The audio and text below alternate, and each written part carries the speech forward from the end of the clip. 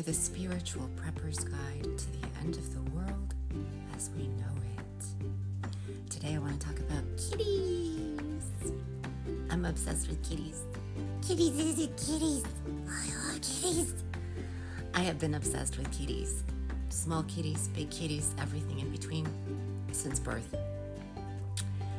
Case in point, the very first picture I ever drew, like my mom gave me a pen and some paper. I might have still been in diapers, like 18 months, I don't know, 2 years, I don't know.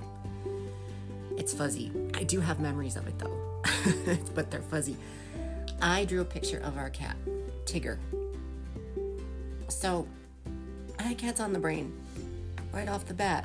Those are my qualifications for talking about kitties right now. I'm obsessed. And so on Friday, I was in a class where a good part of the time was devoted to lionesses. And I can love lions. They do the most. They kind of do a lot, and yet they don't. They don't really actually do a lot. It's so funny. Another little tidbit here. When you listen to trackers and rangers out in the bush, sometimes they'll talk about when tourists come and some of the responses that tourists will have to seeing wild animals in the wild, and they're just going about their day, their daily business, and how disappointed some people are. I mean, from what I've heard and gathered, there are plenty of amazing experiences that people will have on safari or whatever they're doing out in the bush. But it's not the rule, it's the exception. There's a lot of resting going on out there.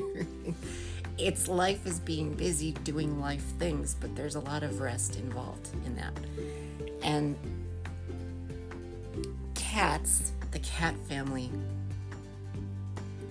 just whatever species, they really like to snuggle and rest. And that's just true across the board. So people get out into the wild and they think they're going to see some kind of epic show, and you might, but a lot of it is kind of just cuddle puddles and awkward, funny shenanigans. Anyway, so we had this class on Friday, and prior to this class, I had read an article about a female lion, a lioness, in captivity, who, I think she was around 18 years old, which is pretty old for a lion. But it was just her and a few other female lions in their little pride. And she started to grow a mane. And this is something that it doesn't seem all that common. Of course, I'm not a pro. My qualifications are just that I've been obsessed with kitties since birth. But it doesn't seem all that common. What can happen is a lioness will grow a mane due to a hormonal issue, something going on with ovaries. But sometimes it's an adaptive response, meaning if there are no males around. Males are very central and important to lion prides. But if there are no males around, one of the females will take on both roles and grow a mane. So she'll be kind of a hybrid for her pride. And we sort of went further in the class about adaptability, adapting, how nature shows this, but from a more feminine framework, from a place of, you know, when spiritual people, philosophical people try to break down what does feminine energy mean, what does masculine energy mean, if they're doing it right, they're not talking at all about gender. Not at all. Nature overall is described, Earth, our planet, is described or sort of categorized by a whole lot of people as being feminine or mother, because the qualities of what you could call feminine energy are adaptive, creative, responsive. And that is just nature as a whole. So I here now do not want to try to make some kind of feminist point, or really any kind of point that has to do with any kind of ideology or any kind of ism. I'm just looking at nature and at what it's showing me and teaching me, especially about current context stuff, right? And over the last couple of years, a theme that has shown up over and over and over again is adaptability, and how wrong, especially philosophical, spiritual types of people are about what evolution actually is and means. And so when nature, and in this example, lionesses, are adapting, what they're not doing is trying to prove a point for humans. You could draw a bunch of conclusions from seeing a lioness growing a mane. You could have a feminist point of view. You could have a ancestors talking. You could have a more of like, oh, you can have it all. You can be it all. Look, nature is proving this. You can take it really any way you want to. I don't want to do that. I just want to look at the adaptation that's going on here, because it's essential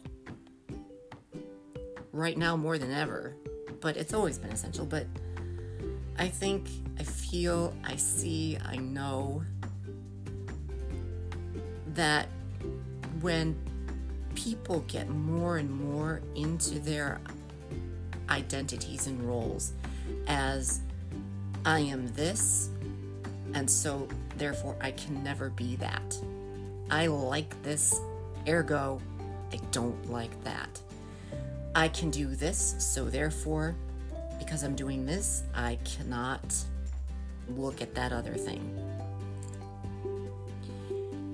And when it comes to chaos and uncertainty, the last thing that people might not want to do, or might do, is get more rigid. Get more rigid about who you are and who you're not. And this is so common in the spiritual marketplace and communities. Just for an example, astrology, an astrological chart. You pick a chart that you really like, that resonates with you, that speaks to you, that's cool. Never mind that there are like 12 other charts that say different things. No, there are repeated themes, and myself, my own practice has been to look at the repeated themes in my charts and just draw on that, and then kind of just leave it alone beyond that point. But anyway, totally different topic. But we'll have a chart, or human design, or just the Enneagrams, or Myers-Briggs personality. And that's me, that's who I am. That's my identity. So therefore, here's this whole list of things that I am, and here's this whole list of things that I'm bad at, that I can't do, that I have issues with. And it's just, there's truth to it, yes, but it's also highly rigid and dogmatic. And that's just not going to work. It doesn't work today in this moment.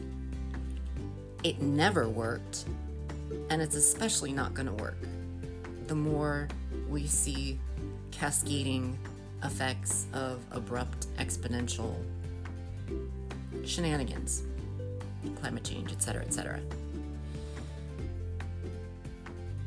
When something in nature, which is not separate from us, but I'm just, trying to make sense here. When there's adaptation going on, it is a response to what is needed. What's needed? Not what do I want? Who am I? What am I good at? What am I not good at? It's a response to what is needed. Just one more example here from my own life. For years, I don't even know for how long, probably my whole life, I was convinced, really with no evidence at all. There wasn't evidence there, but I was convinced that I was a terrible cook. I was no good at cooking. I couldn't cook, blah, blah, blah, the things with food, the things with the things. I just told absolutely everyone, I'm so bad at this. And I'm not saying this is always going to be the case with skills and abilities and gifts, but a lot of times there will be a big resistance around an important aspect of a calling or dharma or purpose or organic flavor that someone is born as. And there will be a resistance to it. There will be a disliking, even a hatred of it. There will be ignoring, repressing. This is really common, I think, for pretty much everyone. And it got to a point where the evidence to the contrary was so overwhelming about my cooking abilities, about just working with herbs, plants, food. It would have been absurd for me to keep up with the story that I was no good at it. I could have, and a lot of people do. You'll stick with the story, with that ego identity, until death, till your very last breath. You will cling and cling and cling and not want to let it go. Because that's who I am, right? No. So I found pretty quickly, so fast too, that not only was I great at cooking, everything relating to brewing up, blending up, mixing up, and creating from plants, from herbs and spices, from vegetables, from nuts and proteins and fats, you name it. I had this natural, intuitive wealth of information, like already encoded in me. It was already there. I love recipe blogs. I love book. Like, if I had known 10 years ago that most of the books I have are related to medicine making, herbs, spices, fermenting, foraging, cooking, like, I would not have believed anyone if they had told me that. And not only do I have a natural affinity for working with food and medicine, it is an adaptive skill in these times that, especially through the pandemic, so many people were like, oh shit, I am so reliant on the grocery store. I am so reliant on whatever, on Amazon. What happens if things are really foobar and I don't know how to get food? And I've talked about this before. There was really a big influx, and it wasn't a tsunami because it wasn't really still mainstream, and it still isn't mainstream, and I don't think it ever would be. But there were a lot of people that were like, oh snap, we better figure out homesteading skills. We better figure out fermenting and canning and drying and processing. We better figure out herbalism. We better figure out how to raise our own chickens. We better have garden. Like, everybody wanted to start a garden, right? So not only have I found a sense of peace by surrendering to this natural upswelling of this gifting and ability with food and stuff, but it has been, for me, an adaptive response to an increasingly chaotic and uncertain food system, but also so much less than that, and so much more an opening into a relationship and reconnecting with the land that I'm not original to. I am not an original to this land, and the thing about land, if you will forgive me for a little bit of woo here, I know you do, it is so forgiving, especially if you show up humble and willing to be humbled. You will unlock these doors to a sense of place, purpose, belonging, safety, and abundance if you let it, if you allow it. So I think I'm going to wrap it up right around now, but that's what I got from seeing more about lionesses in the wild and how adaptable they are. And not everybody, most people look to the showy things in nature, the plumage, the manes, the roars, the big shows. That is a very important part. No diminishing that whatsoever. But it's very often the female bodies, the animals that are not male, that are the most adaptive and resilient. And it is adaptation and resilience that is the foundation of nature, of life on Earth. And it is why you and I are even here. We're here because of adaptation, resiliency, and flexibility. And I just think that looking around us, seeing these examples of a willingness and ability and a skill to be adaptable and resilient rather than rigid and I like this, I don't like that, I'm this, I'm not that. It's so much more than just a mental, intellectual exercise or the stimulating spiritual or philosophical or self-help fun. It really is.